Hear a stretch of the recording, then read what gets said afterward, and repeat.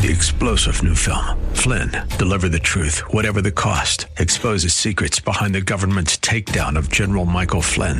Flynn knew what the intel world had been up to. He ordered the first audit of the use of contractors. This set off alarm bells. He told the truth. He was the most dangerous person for Donald Trump to hire. They had to get rid of Flynn.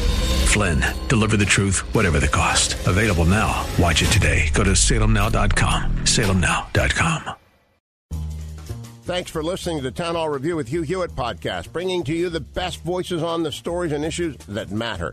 Helping make it all possible is the generous partnership with the Pepperdine Graduate School of Public Policy. Here's another piece I'll trust you enjoy. My next guest has written an article we have on LarryElder.com called Ethnic Studies Curriculum Promotes Divisiveness and Indoctrination. He is a frequent guest on the Larry Elder Show. He teaches economics at UCLA. Please welcome back to the program, Professor Lee Ohanian. Professor, as always, thank you very much for taking the time. It's always a pleasure. This was a very disturbing piece that you wrote. It reminds me of a conversation I once had with the then chairman of the National Association of Scholars California chapter. His name is John Ellis. And, Professor, he wrote an 80-some page critique of the curriculum that we have in the UK system, and he says it was indoctrination, not teaching. And the chancellor was asked one question about that 80-some-odd report that Ellis put together, and the chancellor said, "Yeah, I read it, and I don't agree with the findings." And that was it. And that was it. That was it. Larry, it's very disturbing. In California in 2016, the state legislature passed a bill that required kids in public schools to take ethnic studies courses with, I think, the reasonable idea that kids would learn more about the world, learn more about other cultures, help kids work together, whoever they might be. But what's come out as a curriculum, and we're now on the third try of the curriculum, each one has been rejected. Well, the third one is now in a public commentary period.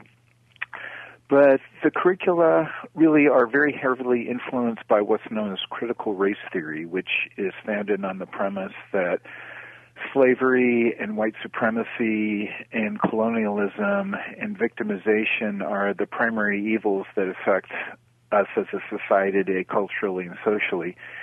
And the curriculum is all about grounding kids within this way of thinking. The curriculum includes ideas for teachers to teach kids about African Americans, and who was left off the list. Martin Luther King is left off that list. Whoa, back up. Martin Luther King is not on the list? Martin Luther King is left off the list of Black Americans to be celebrated and to be discussed within the classroom. You wouldn't guess in 100 years. Well, you probably would, but ordinarily I would say a person wouldn't guess in 100 years about who is displacing Martin Luther King on the list. A number of convicted felons, including several people, convicted murderers.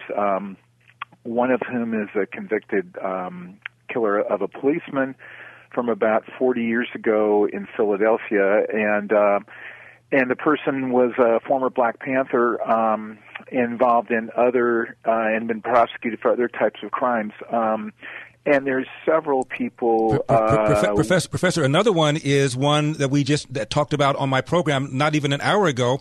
Her real name is Joanne Chesimard. She changed her name to Asanta Shakur, and she murdered a New Jersey state trooper and was convicted of it, broke out of prison, fled to Cuba, is still there as we speak, Professor. And Maxine Waters wrote Fidel Castro a letter urging him to not send her back here after Congress passed a resolution demanding that he do so. And she compared her to a freedom fighter, likened her to MLK, and told her the only reason she was persecuted was because of her stance on civil rights, and urged him to keep her there, and she's still there.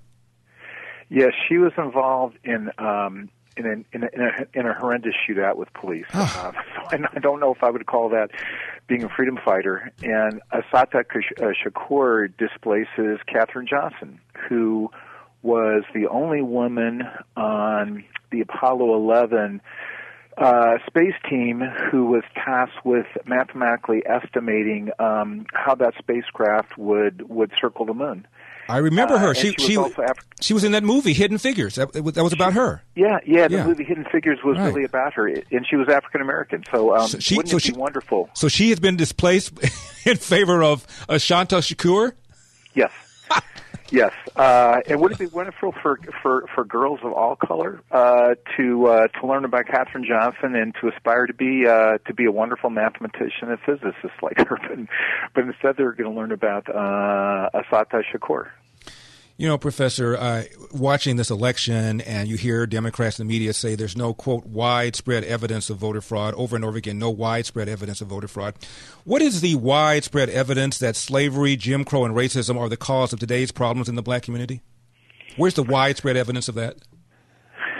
You know, there are that's obviously a very commonly held talking point within certain political circles. In the article, I write about the remarkable economic success that the Hmong people from Southeast Asia have achieved. HMONG, these are immigrants who came to the United States in the 1980s. They were living at that time much as they had lived for 200 or 300 years before that. Time had passed them by. They had an ancient language primarily made up of one-syllable words.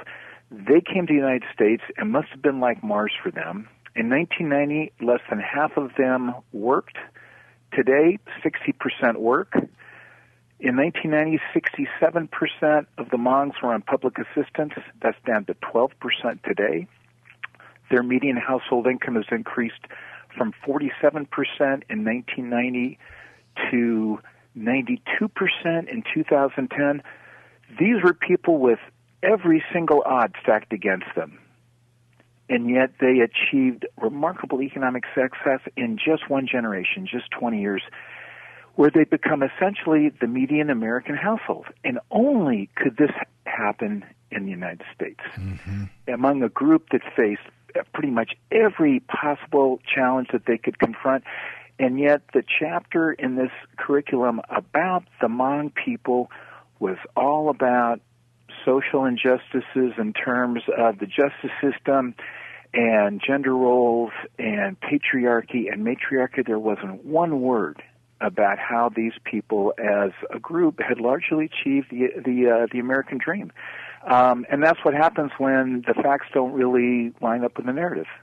Lee, we only have about 30 seconds left. What this suggests to me is that this ethnic studies curriculum is all about letting young people know, especially people of color, know that you have been a victim, you are a victim, you will always be a victim. Yes, it certainly paints that picture, and it's one that, in my opinion, holds back people that have those views. It's a shame. The piece is called Ethnic Studies Curriculum Promotes Divisiveness and Indoctrination. It is written by my guest, Professor Lee Ohanian. It's up on LarryElder.com. Professor, as always, thank you very much for coming on and sticking your neck out and taking a task like this, because I'm sure it doesn't make you the most popular person on campus. Larry, you're absolutely right about that. Thanks so much. It's always a pleasure. God bless. Thanks for listening to the Town Hall Review. Our program is coming today in partnership with the Pepperdine Graduate School of Public Policy. It's America's most unique graduate leadership programs offered on Pepperdine's breathtaking campus in Malibu, California. Learn more at publicpolicy.pepperdine.edu. If you're enjoying the podcast, please tell a friend to go to Town Hall Review and sign up as well today.